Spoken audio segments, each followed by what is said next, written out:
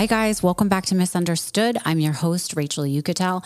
So our guest today is somebody that I had been trying to get on for a long time. I think he's somebody who really epitomizes what the show is about and being misunderstood.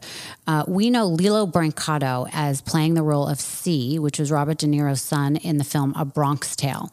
He narrated the film. He was a complete breakout star. And from that, his life changed. He got, to be on shows like Sopranos and a bunch of other things. But by the way, if you haven't seen The Bronx Tale, you should go watch it because it's one of those really timeless movies that I watched it the night before I interviewed him. And, it's just as fascinating and good. And then my daughter saw it and she just fell in love with him. But what was interesting is that, while you can watch somebody on screen and really feel for them, you have no idea what's going on behind the scenes. And Lillo had developed a drug problem so bad that he decided one night in looking for drugs to go burglarize a friend's house. And during that burglary, as many of you may know, a undercover cop was shot and killed. Lillo ended up going to prison. He was sent there for 10 years. He got out after 8, and he's been spending all of his time giving back in the treatment community and helping people that are addicts. So he really opens up about his time in prison, how it became a pivotal moment in his life, which he now channels into helping others. It's an inspirational story of redemption and hope. And I really hope you guys give a chance to listen to my interview with Lillo Brancato.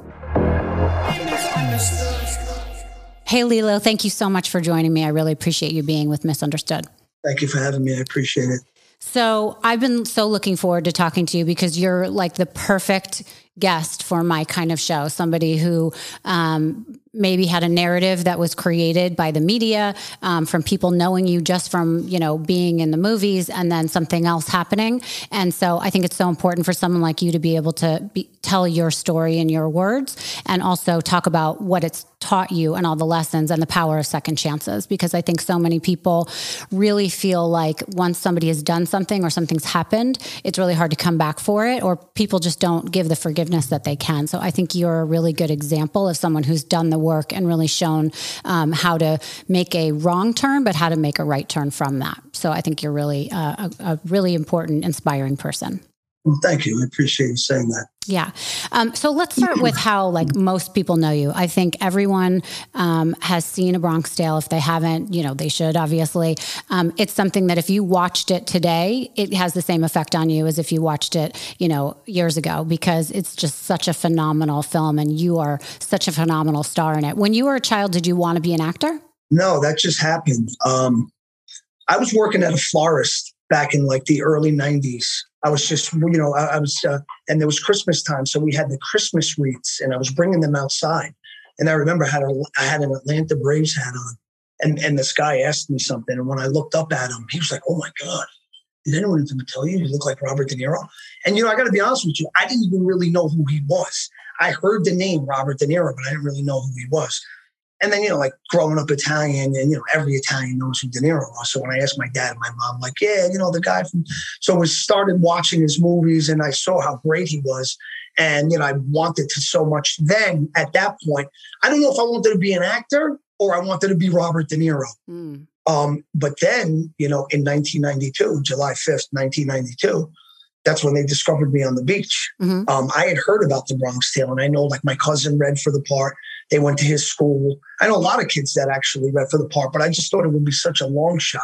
So they had an open casting and just people in your area were getting involved. So you didn't really have to have any experience. That's what they wanted. That was like a prerequisite. That's what they wanted.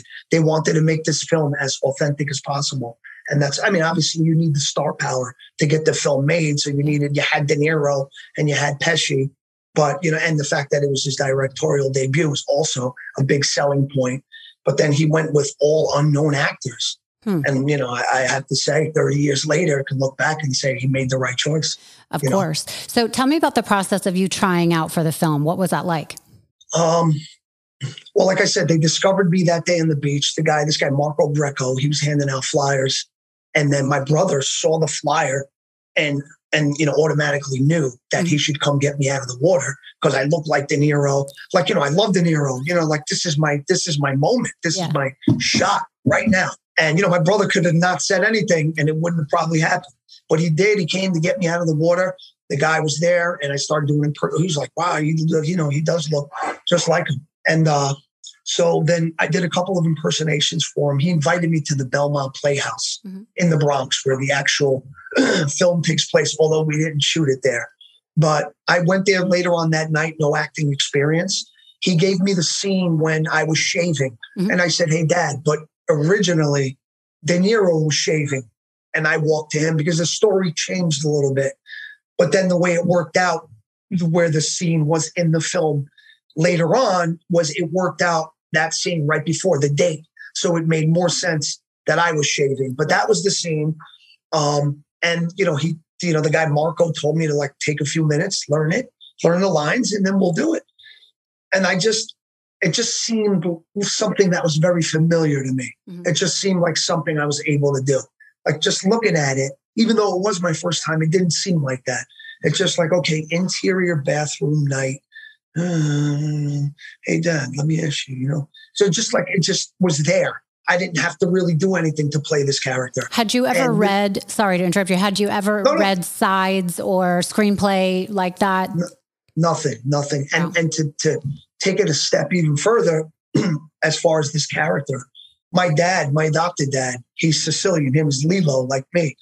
And that's a very Sicilian name, just like Calogero. My father's from a town in the province of Agrigento. There's a little town called Naro. He's like in Italy, all these little towns like have little saints that come from these towns. And my father's town was San Calogero. You could look it up. San Calogero di Naro, Naro. So this name to me was like something. I got cousins that come from Sicily on summer vacation. Their names are Calogero. So like when I heard this name, it was like, it was just meant to be. I was the age, and it was just like, it seemed really surreal. Like just the way it was all the stars were aligning and everything was just happening all at once. And it just happened so fast. But, I went in that night. He loved everything I did. And this was back in the day, like with VHS tapes and stuff like that. So he put me on tape, loved everything. They sent the tape to Manhattan. They sent it to Tribeca. I was working at a law office at that time. My dad was a builder. So the guy, Corey, who he used to do the contracts for him, the real estate stuff, the real estate contracts for the houses, he gave me a summer job. So I was working for him, filing, and I was making like $10 an hour off the books in 1992. That was a lot of money. I remember used to give me a check. Yeah, that's a good living. Yeah, it's in 1992, 15-year-old kid. So I came home from work that night, and I remember I was making English muffins, and they called, and like this woman sounded very professional, like, hey, how are you? So I thought she wanted my dad, because my dad like gives estimates, he does jobs, he builds extensions and all that. So I said, "You want to speak to my dad?" She said, "Are you Lillo?" And I said, "Yeah." She says, "Oh, I'm so-and-so from Tribeca Productions. We saw the tape. We really loved it. We want you to come down." So now when I went down that first day, it was like 1 million kids there reading for my part. Then I got invited back, and there was less. Invited back, less, to the point it was just me. Wow. And then eventually they went and introduced me to De Niro. Everybody was introduced on a first name basis. So when they said we're going to go upstairs to meet Bob, it kind of like caught me off guard. So we met him. It was like unbelievable. I couldn't even believe it. I don't know if you ever saw a film that he did called Mad Dog and Glory. No. It was like an early 90s movie. If you see that film, when I first met him, that's where he had just finished that. Okay. He had that like mustard colored hair. It was like a weird color. So that's when I first met him, and he turned around and he had the hair, and I was just like this little kid, and he was coming at me, and then, but he said, "I like everything that you're doing. Don't change a thing. You are perfect for this," and see other, maybe some, more possibilities. So then, we were working together. I would read with 30 different roles, because, initially, I got to tell you the end of the story before I can tell you this part, because I don't want to So one day he said, "Listen, I want you to dress like you're going to church. We're going to do a screen test, and we're going to put you on film." So that's when he auditioned all the finalists. At this point, I thought I had the part. So this kid, the kid who shot Sonny at the end of the film, he came up to me. He's like, "Hey, my name's Phil.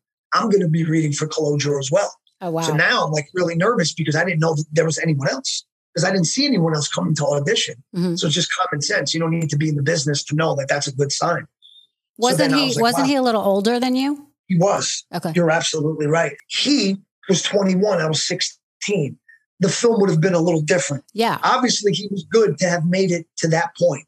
But I guess the decision was made because it works better when the kid's younger. Yeah. Because at 16 years old, you still didn't go right or left. Right. You know what I mean? At 21, you're already like there. You're already on your way to like prison. You could, or on your way to like, you know. You could still be molded and you're still learning those lessons, which becomes such a big part of that movie. And so I think it's probably important that they pick more some of your, Yeah. You're absolutely right. Right. So, all right. So finish your story. I apologize.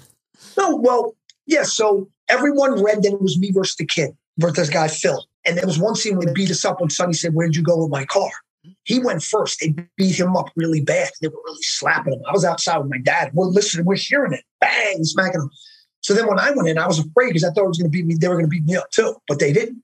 Later on, De Niro told me, "We didn't have to beat you up. You did it without us having to do that." Mm-hmm. I was like, "Oh, all right." Like, wow, that was like the greatest compliment ever. Yeah. Robert De Niro said, like, "You didn't need to do that." I was like, "Oh, okay." Wow. But, you know, that was Thursday. Then by Monday, Sunday, they called me. They said, "Bob wants to see you." I went in on Monday and he basically told me, you know, "You got the part." How did that feel when he told you got the part? I was on the 8th floor, and to go up to his floor, you need the key for the elevator, but he overlooking the balcony. In the balcony, he could see. My dad used to drive me down there every day. Mm-hmm. He was my biggest supporter, rest in peace. So he was down there, and De Niro, because him and my dad were like the same age. Mm-hmm.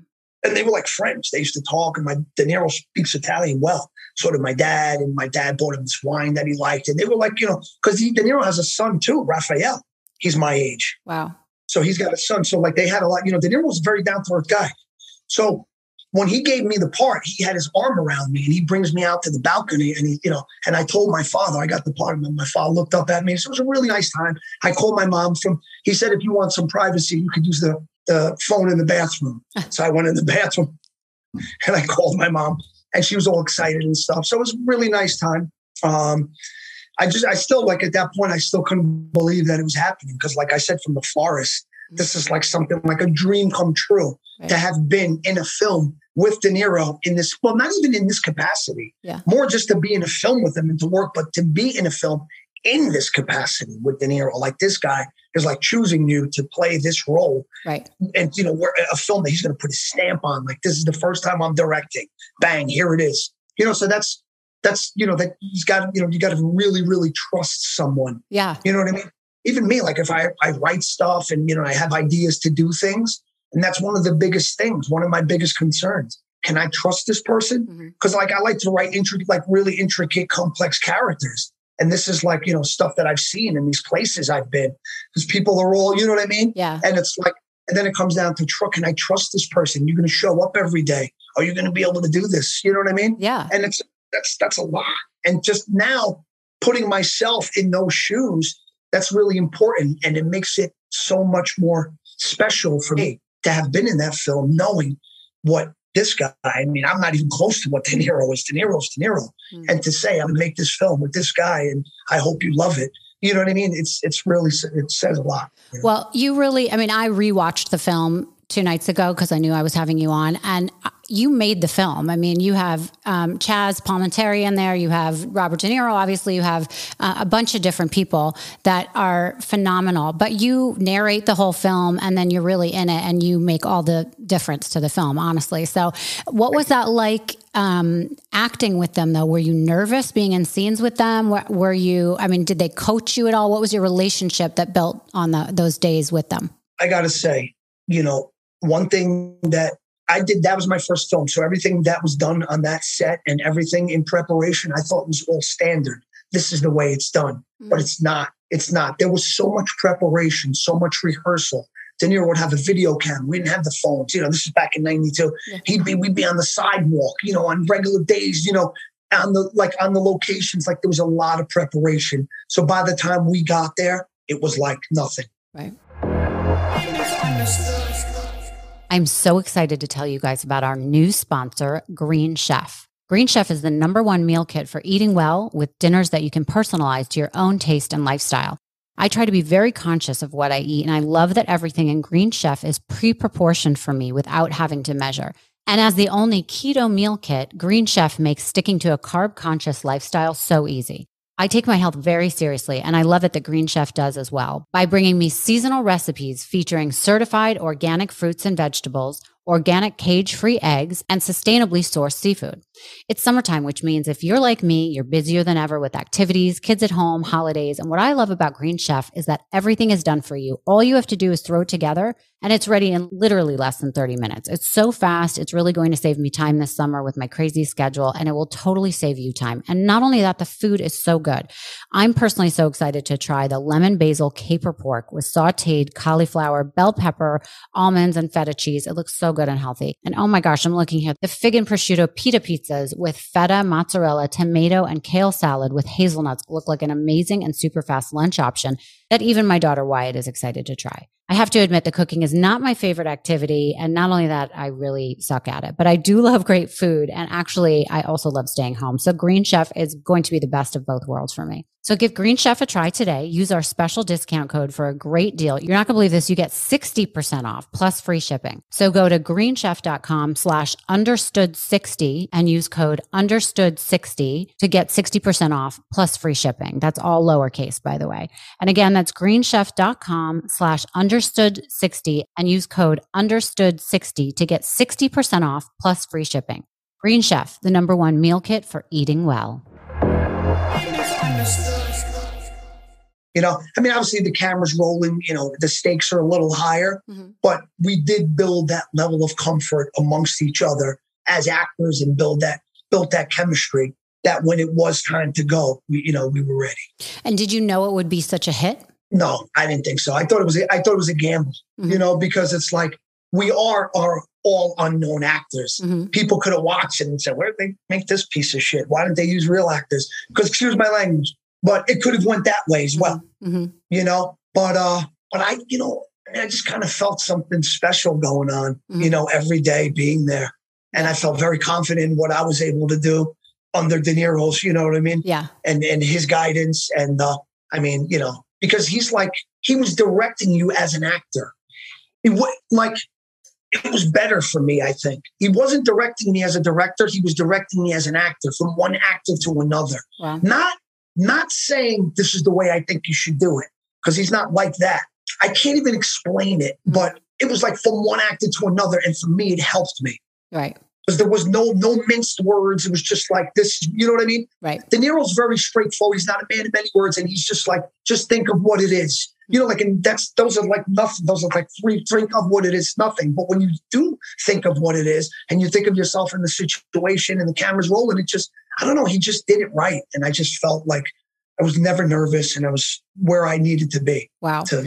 I'm just curious, what was your relationship like with Chaz? Because you spent so much time with him, at least on camera. Oh, yeah. I said this in interviews. I remember one time I saw this interview when I was a kid. But it was like I had three fathers at that time. I had my own dad, and then I had De Niro, and then I had Chaz. So we were very close. We were very close. I remember Chaz. I remember back then my favorite store was The Gap. So I remember he said that because we were close, and kind of took me under his wing. And he said before we do the film, he took me on a little shopping spree. Had spent like $1,000 at The Gap, which it's like back in '92 was more than it is now. And it was just a very nice gesture. Wow. So you were close with these guys. So, all right, the movie comes out. It's a huge hit. How did that affect you? What kind of went on in your life after that? Well, once that happened, you start seeing all these people come out of the woodwork from everywhere. Relatives that you didn't know, or they were there, but they never chose to reach out until now. And just like everything was happening at a really fast pace. And it seems like, because you don't have that experience, it seemed like everyone wanted to be your friend. Right. And it's just the way they were coming at you. It just seemed like it was okay to do the things that I was being exposed to, just because these people seemed so cool and they all had my best interests at heart. And it was like the hugest recipe for disaster. Right. So all of a sudden you're being offered all these different temptations and all these things that normally may not have come down your path, but they did. And at this point, I'm assuming you're making more money than you had from $10 an hour. Right. And that could sort of feed any fun times or, bad times, so to speak. So talk to me about that. I mean, so obviously drugs, I have to bring it up, have been a big part of your past because they're a big, addiction is a big part of who you are now and who you're helping. Right. So everyone has a first time. How did you get involved with drugs the first time? You want to consider weed because, weed was, I drank prior to that, but like drinking is so socially acceptable. Even though I was a little kid, 12, 13 years old, but like on New Year's Eve, with all my aunts and uncles and my cousins, of course you have a little champagne. And of course you have 1-2 glasses, you're already drunk. So I don't even know if you want to count that. But the first time I smoked weed was with the kid who shot Sonny in the Bronx. He was doing his scenes. Right. And he's still my friend. I just talked to him like 3 weeks ago. You would think he would hate me, but he's like came to see me when I was away. He's a really good guy. His name is Phil Garbarino. So one night, they had the car service for me usually to take me home. And someone said, it's going to be a little bit of a wait if you want to wait, or Phil Garbarino could take you home. He said, no problem. So I said, I'll go with Phil. So we were driving, we were in the Bronx, and I remember looking at his ashtray and he had some roaches and I didn't know what they were. So I was like, what is that? And he was like, the roaches. So then he started saying it was weed. So we smoked. I didn't get high the first time. Mm-hmm. And then we smoked on set because I had an apartment, because when I had my tutor and stuff, and I used to let my friends, because I was the lead, I had the biggest apartment. So I used to let my friends go in there. I gave them the key. So these guys are in there smoking weed. So now when I went in there, I smelled it and it's only Lillo. So they grabbed it from under the rug, under the carpet, and they started smoking it again. And because I thought I was high the first time, but I wasn't. So I smoked. I took like 2 hits, and then I had to do the scene when I asked, is it better to be loved or feared? Mm. That was the first time I was ever high. Watch that scene again. Wow. You see my eyes. Yeah, I didn't know. It's so embarrassing, but it's because, like I said, I thought I was high the first time, and I thought I was going to be able to handle it. And that was the first time. Yeah. And thank God I didn't have a lot of dialogue. Go ahead. Yeah, no, I was just going to say, did they ever notice that you started to change a little bit while you were working on that film? That was the only day. Okay. That was the only day. That's not really when it was noticeable. That's when I started entering the belly of the beast. That was just like a little drinking, some smoking weed. And that's pretty much about it. But then like later on, after the film had come out, that's when I started with like the hallucinogens, but the cocaine. Wow. That's when I discovered that. So addiction is a really interesting thing because a lot of people will, frown upon it, right? And act like they're above it. But quite frankly, I think that everyone's been related to addiction in some way, shape, or form. If they are not an addict, they have been affected by addiction in some way from somebody in their family, a loved one, a friend. And, I think it's really important to make mention of that because I think honestly, addiction in all ways, shapes, and forms can affect everybody. And it's a really important topic. For me personally, I was never an addict, but my father died of a cocaine overdose when he was 44 years old. I was 15. It obviously affected me. And it changed my life in the way that I was always scared to try drugs because I knew that I had an addictive personality. And he was someone who always, would frown upon drugs and say that it was not for him and it was for people lesser than him that couldn't handle it and blah, blah, blah. And then as soon as he got into it, it became such a big part of his life. He didn't even have a septum in his nose anymore because he had done so much cocaine. So, anyways, I just think that it's such a big thing that people should really pay attention to and listen to because it's not just people that have lost control or don't give a shit. There's so much more to it. And it usually stems from some sort of pain or trauma is what I have found. Right. Well, that's the real gateway. Mm. The pain, the trauma, and addiction manifests in so many different ways. Yeah. There's people they hear the word. It's not only people have shopping addiction, sex addictions. There's so many. I actually wrote a screenplay called Never Meet Your Heroes. It's about addiction. My character's a gambler, Joey Preston, and I'm gonna have Terrell Hicks from the Bronx Tale. She's gonna play my wife, Joanne. The girl, we have a daughter, the girl who played your girlfriend but we're not the same characters as a Bronx Tale. Right. I wrote this is all off the top of my head, and it just shows how addiction manifests and how it's passed on genetically. Yeah, how that addictive gene is passed on genetically, and then with trauma being the catalyst, it can set it off. It's nature versus nurture, and this is what I do at the treatment center. Yeah, I teach this kind of stuff. So I'm getting real life experiences, stuff I personally experienced. And then maybe I'll get a little piece from what this girl just said. Holy shit. Wow. What did she just say? It's crazy. Some of the stuff you hear, right. But it's just and just how you said, you were afraid to go that way. I see what these kids go through now with this fentanyl and stuff. I would be afraid to relapse. Yeah. I would be afraid to relapse. I hear the horror stories like these kids today are much worse than my generation. Like they'll shoot anything. They'll shoot marijuana if they could. Yeah. It's like the craziest thing, but this is where I'm getting this story. I would say it's about 90% done. I could shoot it right now, but I just want more complexity. I have everything on index cards. Right. I have all acts. I have it, I have it in script form too, but as new stuff comes to me, I just write it on index cards and then I put it in the script. I love it. It gives me for me now, this is a high. Yeah. Like writing is a high. Right. It gives you a purpose and something to look forward to, which I think is so important. And you know what? Sometimes back in the day, if things weren't going my way, I was a little upset. I'd go drink and get high. But now when I feel like that, that's the furthest thing from my mind. Yeah. When I do that now, I get the index cards. And it's crazy because when I'm like that, it's when the best stuff comes out of me. Yeah, totally. It just comes out so naturally. Sometimes I'll have writer's block when I'm like the happiest guy and everything's cool and nothing comes. And then one night of me just being upset at my brother or something, I go get the index card and I just wrote, a backstory for the whole family. Right. I can tell you where they come from. I can tell you the father's a bus mechanic at Liberty Lines. All this stuff is because I see this, I don't know. It just brings it out of me. So it's a good thing. I think it's so amazing that, and we'll get into that in a minute about how you're helping people now, because I think it's so important for people that need the help hear about someone else's experience that's really been through it. And you've really been through it. You know what I mean? So just talk to us for a minute more about how you realized that you're drinking and you're doing marijuana and whatever all of a sudden became a problem and you were chasing that high all the time to get yourself into a place where you got in trouble. Well, it didn't happen like that, but I knew it was a problem because when we did it 18, 19 years old and I did it with my other friends there. I didn't go to college. I did it after. Okay. And I do have a degree, but it was after when I was away. It's I always find a need to have to do it. Mm-hmm. Not all the time, but if I have liquor, if I drank, it's definitely happening. I would steal my father's car that I've crashed in the past. I would spend $60, $30 going in a cab, $30 coming back just to go get a 20 bag, that kind of stuff. And then but that was when it wasn't really that bad, right? It was weekend warrior type stuff. Mm-hmm. And then, what cocaine psychosis is? Mm-hmm. I do. People get they get paranoid like that. Cause I used to get like that, really an extreme case. And I knew all the guys, and this is going to be in my film too. It's going to be meth psychosis though. My daughter's going to experience it. So one night I'm experiencing this in the car with my friends. And I thought these guys were going to kill me for real. Just the way they're looking at me. These guys I grew up with. So I was like, you know what? I just opened the side door and I jumped out doing 60 miles an hour.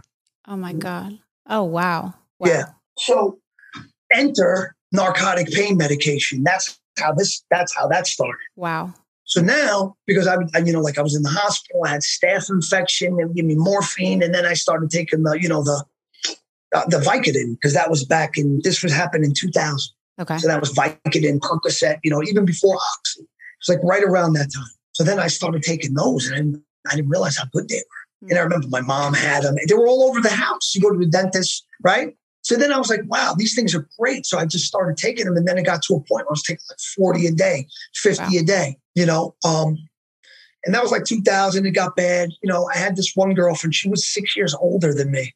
And all she wanted to do was get married. And I wasn't ready. And I was doing a lot of drugs. So she moved on. She's married now, has kids.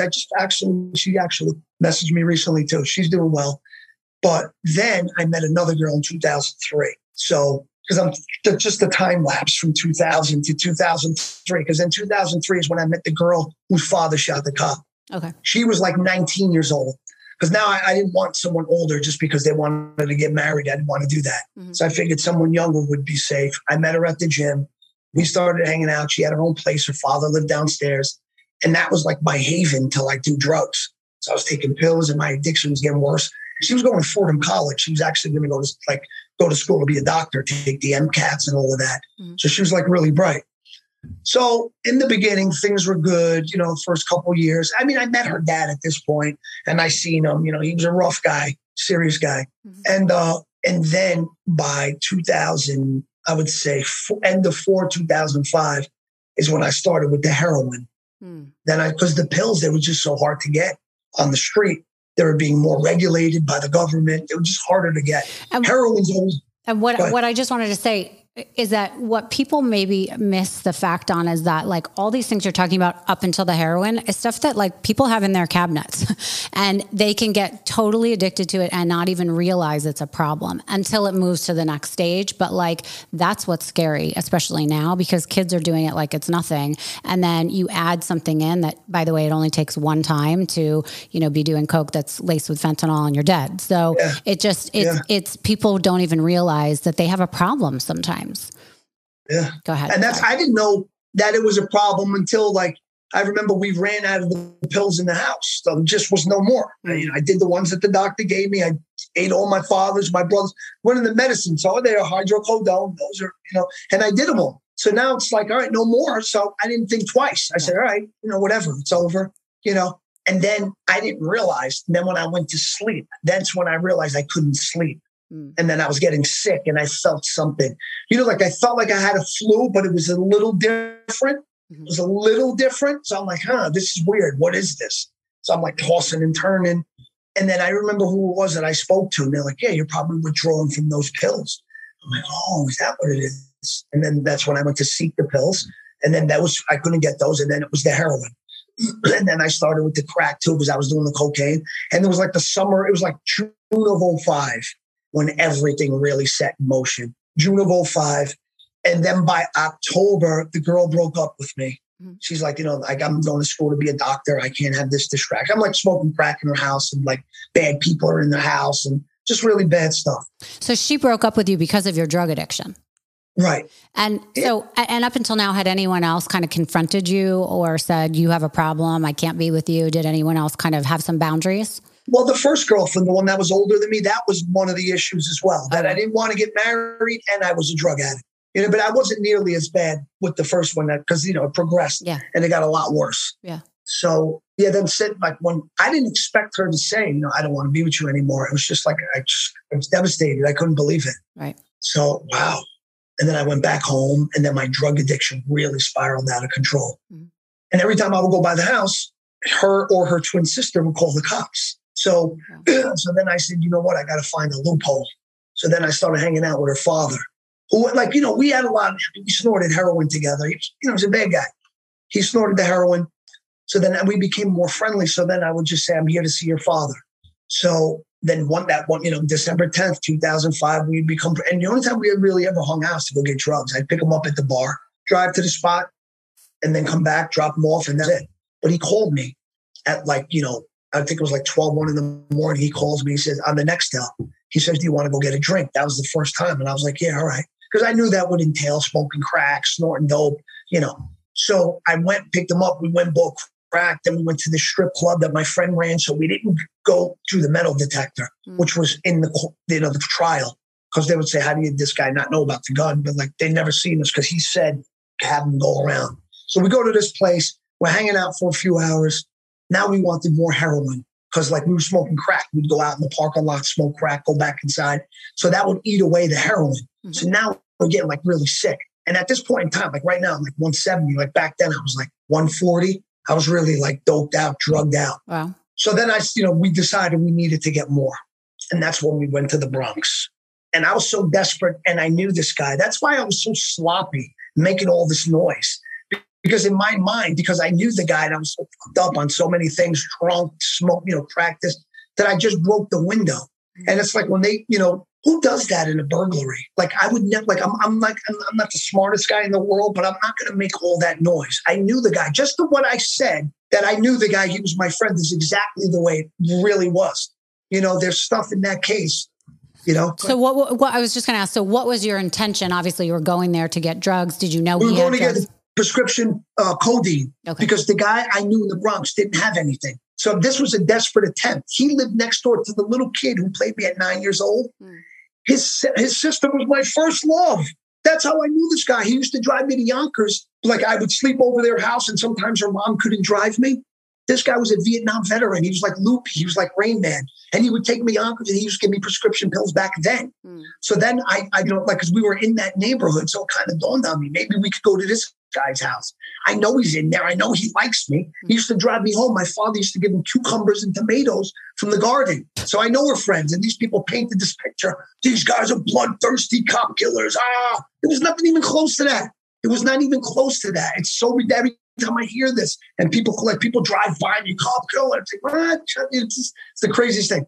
So I'm like, broke the window, all this noise. As I'm walking away, someone said, don't move. Boom, boom, started shooting. I got shot 3 times. Wow. Yeah. So I got shot first. So now I'm like holding my stomach, this blood leaking out of like through my fingers, and I just can't believe it's happening. I'm walking away. More shots. I hear my friend screaming. I didn't even know he had a gun. And when people go, how did you not know, Lillo? Okay, how about this? I was 30 years old. I was 29, 30 years old at this point, right? So if I was a gun guy and I was hanging out with people and we were doing this on a regular basis, don't you think there would have been some pattern established? Like maybe in grade school, you hit a kid in the head with a chair. And then at a house party in college, I stabbed somebody. Yeah. So then you're like, you know what? He's a bad kid. This shit was bound to happen. I've never been in trouble like that. Mm-hmm. And just the way they spun. So I got shot. This guy. So now I don't know this guy has a gun because I would have never let him in my car. It's not like this is some, So now I'm already down the street because my fight or flight kicked in. Yeah. My adrenaline. It really works. And this is why, I had the same attorney as Trump, Joe Tacopina. Oh, yes. I did know. Yeah. Okay. But there was some, there was an independent witness. I screamed, Kenny, as I'm like clutching right in. I'm walking blood. And I'm like, and I'm screaming, Kenny. That's the guy who lived in the house that they were saying we were robbing. Right. I was just going to ask, where was he? Did he ever come to the door? No, he died. He died in July of HIV. Oh, my God. Imagine that. So I think he was a heroin addict. Okay. He was in the Vietnam War, and that's why he was a veteran. And that's how he got HIV and died. I didn't know that. But the fact that I'm shot up and screaming, Kenny, should tell you I don't know he's dead. Number one. And number two, that should show the jury that this guy wasn't robbing this guy. Yeah. Because in a situation like that, that's what's called a spontaneous utterance. It's not a statement. Your adrenaline, your subconscious is saying these things. This is what you're thinking, right? So why didn't I scream police? Why didn't I scream Armento, the guy I was with? Why didn't I scream Mommy? Right. No, I screamed Kenny, the guy who you said I'm robbing. Okay. A burglary, if you feel that you have license or privilege to be in there, it's not a burglary. I'm screaming. Why? This is my most legitimate shot at getting help. And if I'm screaming at him, doesn't it make sense that I wouldn't be robbing the guy who I feel at the same time I have the most legitimate shot at saving my life? So did it end up being someone else's house and after he died, someone else bought the house, or it was his family? No. That lived there? I don't know. Oh. Because his parents were old, because he was a veteran. So he was older too. Yeah. His parents were really old when we knew him back then. And his mom was like had dementia. Okay. But his dad, the dad, I spoke to him a few times. He was an old Italian-American guy. Got it. Okay. So, but so you're running away, and the guy that you had gone there with, the father of your ex-girlfriend, at this point had shot the off-duty cop, correct? Did you even know that had gone down? No, I did not know that went down. Now, around the corner, I was going to get the car to go get him because I felt strong enough. I heard him screaming. So I literally wanted to get the car, get him, and get out of there. But once I got to the corner, all that fight or flight, it left me. My legs got weak. There was blood all over my car. And I just literally collapsed. I'm literally against the wall. And at this point, I thought I'm going to die. Next thing you know, cops come. They were down the street at this place called Holy Bagels. They were getting bagels down the street. Next thing you know, they come up because they heard gunshots. It wasn't the 4th of July. So it was like, what the hell is this? So then they come up and they see me, like we're in the Bronx, the kid from the Bronx tale, right? So it's like, is this real, right? So the guy's like, I'm like, and he's like, oh my God. He's like, look who it is. It's Calogero from the Bronx tale, right? I couldn't even believe this shit was happening, right? I'm like holding on for dear life. I'm about to die. These guys talking about I'm surprised the guy didn't ask me, how was it working with De Niro, right? So next thing you know, he says, who shot you? Who the fuck shot you? Was it him? And then I look and I see the guy I was with. He was riddled. He got shot like 8 times. He's got a .357 Magnum, and he's got latex gloves on. Mm-hmm. He's got all this. And they tell him, drop the gun, drop the fucking gun. Dropped it. So then we went in ambulances. And then that was like a crazy night. And people like calling the ambulance, like, come here. Because the cop was, they know him. That's their neighbor. So in other words, like, screw these two pieces of shit. Come help this guy. Come help this guy. That's what it was. Right? So at that point, were you realizing this was a cop that was now down? No, you didn't. Okay. No, not yet. It was like not that morning, because it was already like 5:30 in the morning. We had the emergency surgery. I got my spleen removed, part of my colon. I had a collapsed lung. I was in bad shape. I was on like life support. Not that morning, because obviously I was very out of it. The next morning, I was handcuffed to the bed, right? Imagine that, with tubes, intubated and all that, handcuffed to the bed. Next thing you know, some guy, this like little doctor, he comes over there and he goes, are you proud of yourself? Show him the cover of the paper. You proud of yourself? He goes, you and your friend killed the cop. That's what it is. Because he woke me up to tell me that, because I was so out of it. And then I was like, almost like I was like crying, like, like serious, that's very serious stuff. I mean, not even that's a cop. Somebody's dead. Right. At the hands of my addiction. Like, this is what everyone always talked about, this. And now it's here. Right. Now I got, now I got to see what I got to do to get myself out of this. Right. And this poor family, these people, So eventually, obviously, you went to trial, and tell us what happened in the trial. You were acquitted of murder, right? I mean, right. Okay. Murder 2 was felony murder, when you attempt to commit in furtherance or in immediate flight therefrom. So it's not an intentional thing. Mm-hmm. If you're part of a felony and a non-participant dies, that's felony murder. You rob an old lady's purse, she has a heart attack, she dies, you killed her. That's not just, that's felony murder. So it's very serious. So I was acquitted of that. I was acquitted of 2 counts of burglary, because we never went in.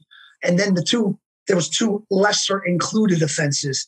The attempted burglary with the firearm, which they couldn't prove that I knew about. And then you had the attempted burglary with serious physical injury to a non-participant. And that's what they convicted me of. The sentencing guideline was 3.5 to 15. They gave me 10, which was a little much, because there's different cases in that county. With 8 years, a guy in a second conviction, and they gave me 10. But whatever, I went upstate. I didn't even have a high school diploma at that point. Wow. Because I was, all those years I was like messing around with drugs, and I got in the movies, and I always put it off.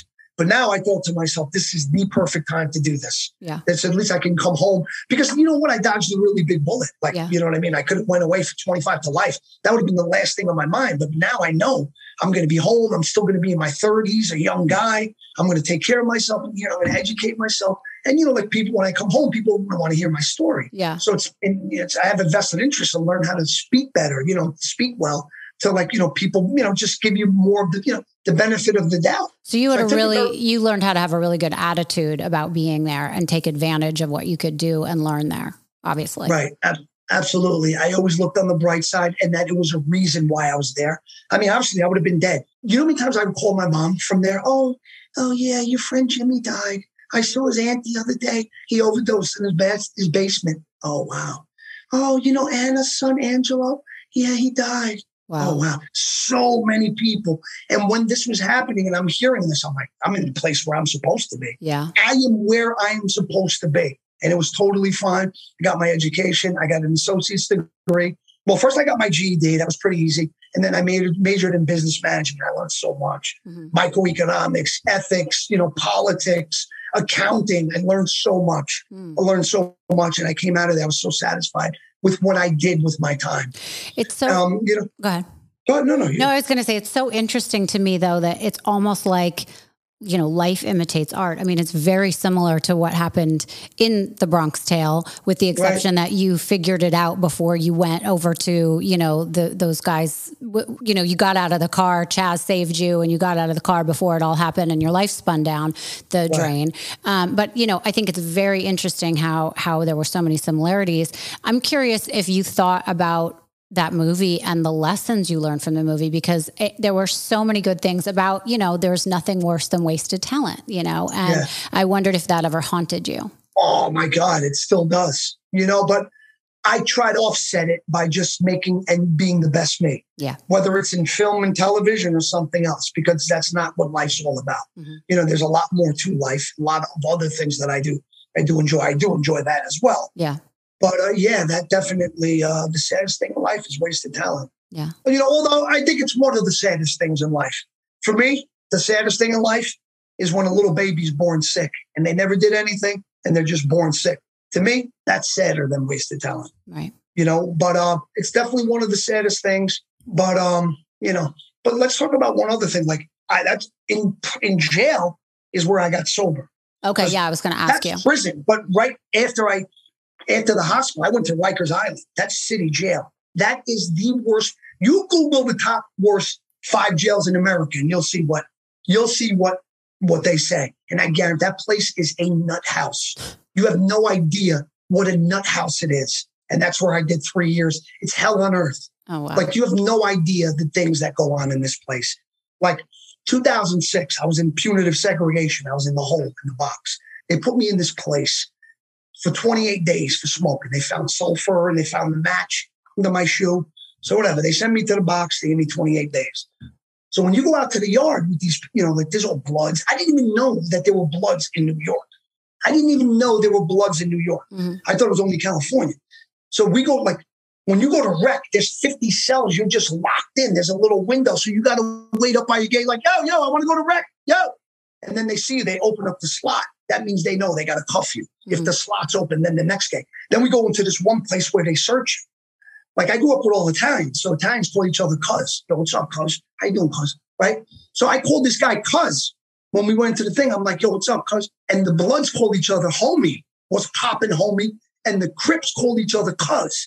What's cracking, cuz? Right? So I'm like, yo, what's up, cuz? How you doing, right? So he's like, what the fuck you say? I'm like, what? Right? What happened, right? So then the other kid was like, no, he didn't mean anything by it. Right? Just like the worst day in jail. I tell you the worst. I don't even think I've ever said this on anything.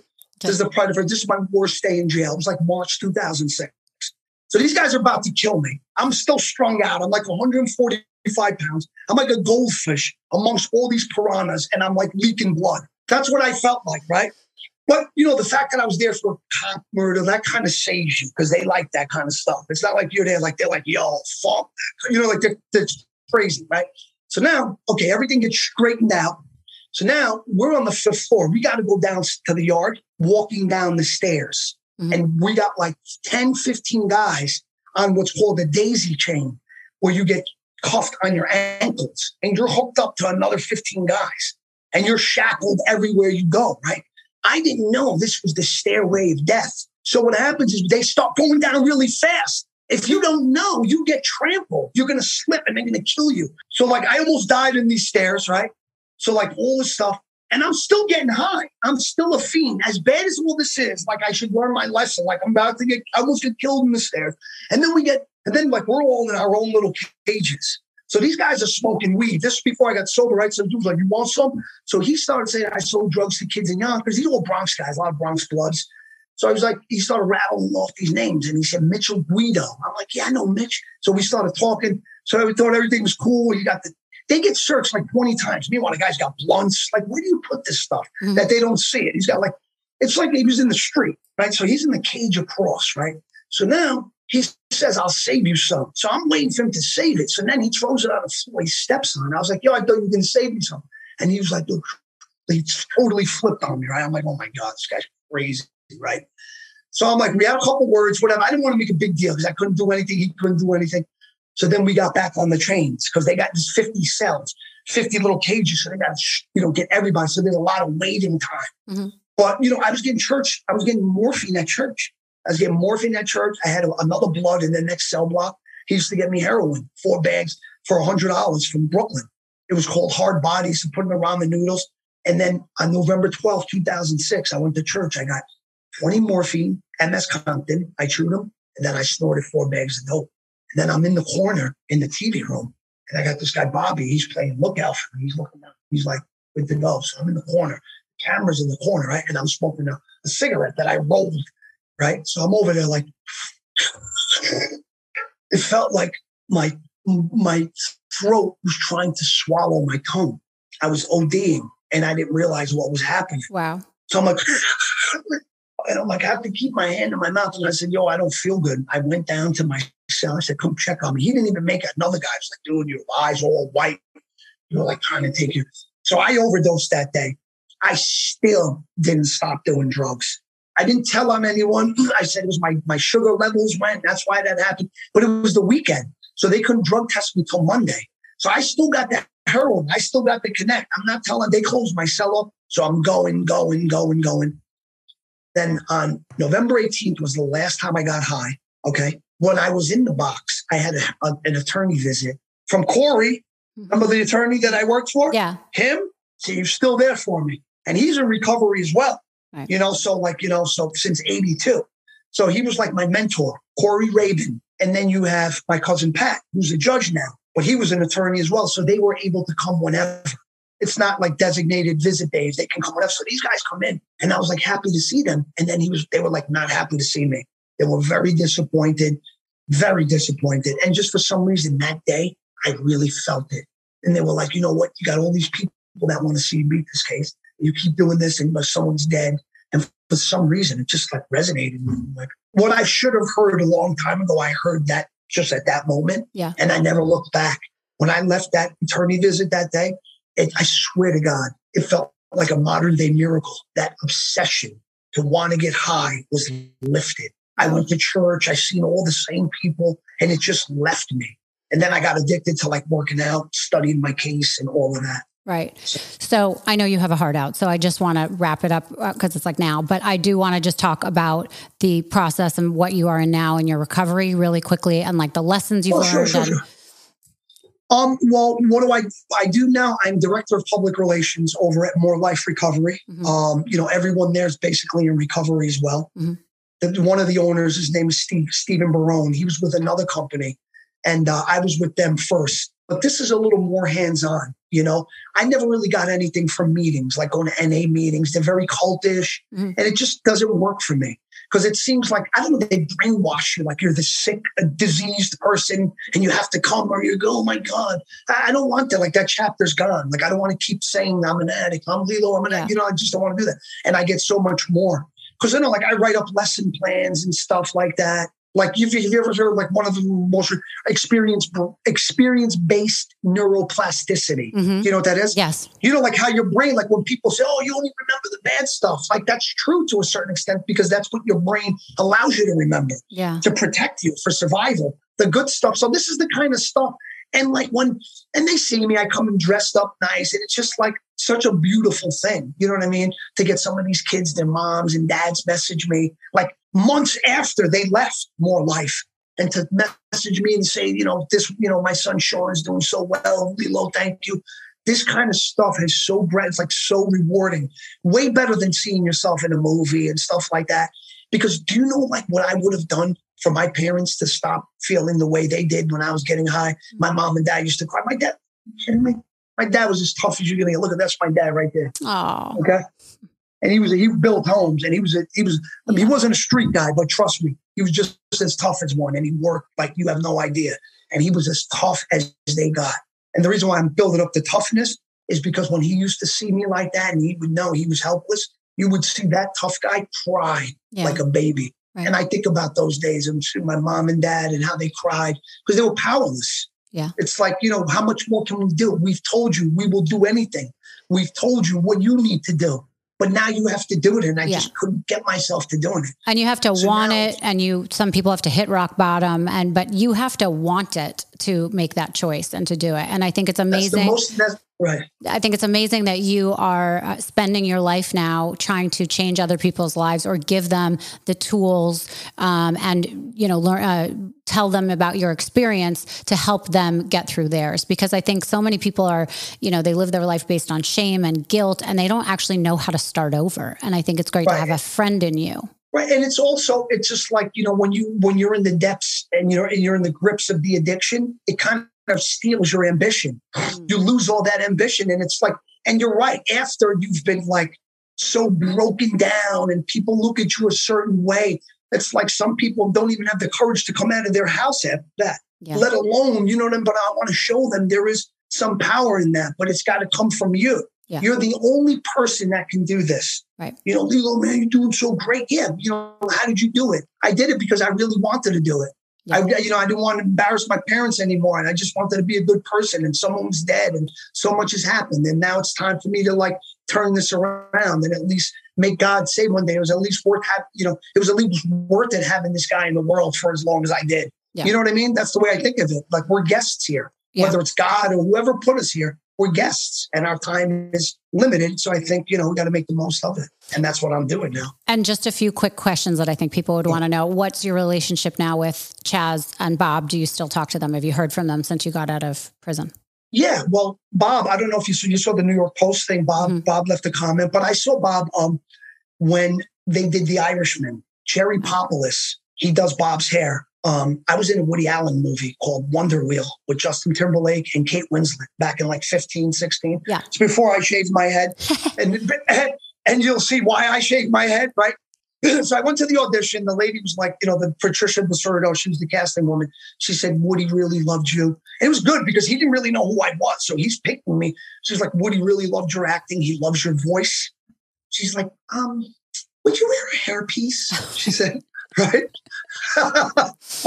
So I said, absolutely, I would wear a hairpiece. So that's when Jerry Popoulos, De Niro's hair makeup guy, he did the hairpiece. Oh man. So he came down to my house. He does it with like saran wrap. And then he draws the lines where the contours would be and all the lines, wow. They sent this to London. It's a wig maker. This is like a $20,000 wig. The wig cost more than my salary. Let's put it that way. And it was one scene, right? So he knew where I lived. It was right on the Hudson River in the high rises in South Yonkers. They put all these new buildings. So they were shooting The Irishman not far where De Niro throws the gun in the water. Mm. So he messaged me on my Instagram. I was on the treadmill at like 5:30 in the morning. He was like, hey, Lillo. He was like, Bob's we're going to be down here. He would love to see you. Just the fact that he would love to see you means that they have spoken about me before. And for him to say, come down to the set means it's okay. Because if Bobby said, don't bring that kid around, please, I don't want to see him. He wouldn't say that. When he did that, I'm not on parole anymore. It's kind of stupid to say, but I will say this. It was only for De Niro. When they said, come down, I had no ride. I'm still on parole and I don't have a car. So what I did was I took my dad's car. I know it's going against what I was, and I am a good person and I do the right thing, but I just thought, like, how great would it be to see Robert De Niro right now? He's 5 minutes from where I live. Yeah. So I go down there and I got a hat on and I was clean shaven. So I look probably like from the Bronx there, right? So he's coming back and, that character was like 6'4". Mm-hmm. Frank Sheeran, the character that he played. Yeah. So he had to wear the platforms. So he's coming at me. And I'm standing there with Jerry, right? And I'm just like, and Bob's walking because he's done. That scene's done. He's walking back to his trailer. He's got to pass me on his way. So he looks like, because, he had the contacts. Yeah. So he's got these green contacts. He looks like Fred Munster. And he also had the lines on his face for, the CGI. Mm-hmm. He's got all these weird lines. He's got green contacts. He's like this orange hair. And he's got like these huge platforms. So this is the first time we saw each other since the movie Heat. I remember I was on the set. And, he introduced me to Michael Mann, and it was really cool. So this is the first time seeing him. Then to see him after everything that has happened and to see him looking like this, It was kind of awkward for both of us. It was a short exchange, but it was very nice. Good. At first we both got a little nervous. How you doing? Blah, blah, blah. And then, he pulled me to the side and he asked me, he said, are you okay? You okay? And he asked me forget about all the bullshit. Because like I said, he's got a son my age. Yeah. And he looked right at me and he said, are you okay? I said, yeah. And that was it. Shook his hand. He left. And, listen, I don't think we'll ever work together again. But what he's done for me, thus far, and just not only the film, but everything that I learned from him, as an actor, it's priceless. Right. You just don't get that kind of advice. Just like I said, I thought everything was standard. What went on there, but I really never got that kind of advice again at that level, and just that I was really able to use and still able to use to this day to be able to act. And it's priceless. And obviously the Bronx Tale is going to be 30 years old. Mm-hmm. September 30th, it celebrates a 30-year anniversary. I can't believe that it's been that long. And to to look back so many years later and to say that I was part of something so special. And just everything that came from it, the bad things, the good things, just from that one film, and then just everything, but I have one last question for you. So you had a line in the movie and where you said to your father in the movie, the working man is a sucker. So I'm just curious now, do you think that the working man is the hero or the sucker, or the mobster is the hero? I showed you my dad. I always thought the working man was the hero. Mm-hmm. You know what I mean? Yeah. And that's why that movie had such meaning to me. Because when Lorenzo was talking, that was like my own dad. Because my dad, like I said, he was a tough dude and he could have went that day, that way. Yeah. And growing up Sicilian, that's part of the culture. Because mafia started when, like a lot of people invaded Sicily and, like raped the women. And there was one particular instance where this woman was being raped. And in Italian, say, mia figlia, means my daughter. But in Sicilian, say, ma figlia, ma figlia. My figlia, my daughter, and that's how that happened. Yeah. So these Sicilians, that's part of their culture, and it didn't start as a bad thing. It started as a good thing to help other Sicilians from what they were going through. So my dad was a very proud man, and believe me, listen, I got nothing against street guys because I know they're tough too, and they put their freedom on the line every day. You know what I mean? Mm-hmm. They'll get their daughter at 16, they'll get her that whatever car she wants. But their freedom. So there's something to be said for that as well. Mm-hmm. I'm not saying that they're good. I'm not saying they're bad. But just to be able to, or willing to be able to say, I'm going to put my freedom on the line just so my family can have something better. Mm-hmm. There's something to be said for that as well. And I would never put that down as well. Just like Don Corleone said, it makes no difference to me the way a man makes a living to a certain extent. But in my own life, my own experience, I remember the coldest days in the world. Saturday mornings when I know I didn't have school, cereal and cartoons, and then go outside. I'd hear my dad. I'd hear the coffee, the espresso machine on, smell the coffee in the house. It'd be cold out. My dad worked so hard, so he could barely walk. He's just walking, just putting his boots on. I've seen that. His hands look like sandpaper. That's real tough stuff. Yeah. And he would still go to work. Right. Just like De Niro said in the Bronx deal, day after day. Let's see him try that. Yeah. That's true. What do you want your legacy to be? How do you want people to know you going forward? I want people to remember me as someone who has made monumentally bad choices, but never counted himself out based on those choices and was able to get back to a place where he was happy with himself, and in doing so, showed so many others that it's possible. Because a lot of people don't think it's possible. But once you see it, like right there in the flesh, like, oh, that's the guy from the Bronx deal. Wasn't he in jail? Oh, wow, he looks great. He was fucked up too. Wow, that's how it works. Yeah. And then the next guy, like, and then they start asking you, what's your workout routine, bro? Once you hear that, you already got them where you want them, because now there's interest in something other than that. Yeah. And then you start, you know what I mean? And to like, see, this is one thing I don't like. We're always going to be addicted to something. Mm-hmm. Okay. These meetings and everything, they expect you to go from like Jack the Ripper to Gandhi in like a week. It just doesn't happen. You're always going to be a certain way. Your brain is already wired a certain way. There's like, the prefrontal cortex, your dopamine processing system. All this stuff is very real. Yeah. You know what I mean? All this stuff is very real, and it plays a big part as to why you are the way you are. Mm-hmm. Okay. But let's just have it manifest in something more positive. I mean, listen, any addiction's not good, but you can't be in denial. This is what you are. You have an addictive personality. Yeah. That may be the illness, the addictive personality, not the drug addiction. That's just something that you got addicted to. You know what I mean? And it's one day at a time, and everybody it's never too late to start over. It's never too late to make a better chance. Absolutely. Better and you know what? Choice. I think even more than one day at a time. I think it's more like 1 hour at a time. Mm-hmm. Think of how much can happen from right now and then until tomorrow. Yeah. You know what I mean? So much. So 1 hour. People should check out your Instagram because you give these great, inspiring talks. Is it daily that you do that? No, I'd like to post 2 a week. Okay. Yeah. So, tell people where they can find you, how they can reach you, if they're, they want to contact you, if they have questions, if they want to get involved and, hear from you. Yeah. It's Lillo Brancato, LILLO _Brancato, BRANCATO. I'm basically on Instagram. I do have a Facebook. But Facebook, I only post the 2 videos that I already post on Instagram. Mm-hmm. So I'm like usually much more on Instagram, more active on Instagram. Okay. And the content of those talks that you give twice a week is inspirational messages. How do you find your content? Is it what you're doing in your meetings that week? No. Sometimes I'll show a video. Maybe I'll come up with it, and then I'll have a video that I did, and then I'll play it. But it's just stuff that I see and hear. Yeah. Like, oh wow, that would, like, I even ask people, like, do me a favor. Like, if you come up with something or you think of something, because it's hard. It's not easy to keep coming up with this stuff and then to write it. And then to like have it make sense where there's enough information in that one, because I don't want to make it too long. Yeah. Make it that 1 minute. It's got to have the beginning, middle, and end. It's got to have, the right amount of information to where you can actually say, I learned something from that video. Yeah. Not that guy just was on there, because he likes to hear himself speak. I actually learned. No, but it's not easy. Yeah. No, but you do a great job, because I've listened to it and I'm like, oh, that just sounded like he was talking to me. I think everyone can grab something from it. So I think it's fantastic. Thank you.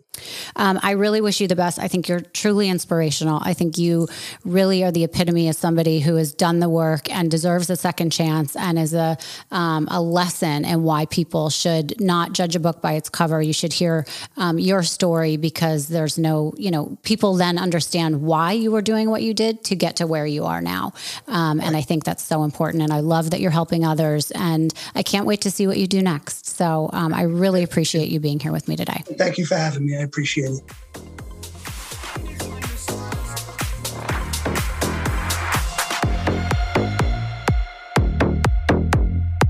Thank you so much for listening to Misunderstood. I'm your host, Rachel Yucatel. Please be sure to subscribe to the show and give us a 5-star rating and review. You can support the show by joining our Patreon at patreon.com/misunderstood with Rachel Yucatel. Do you have ideas for the show or want to reach out? Email us at info misunderstoodpodcast@gmail.com. That's spelled MISS understood. Thank you so much, and I'll see you next time.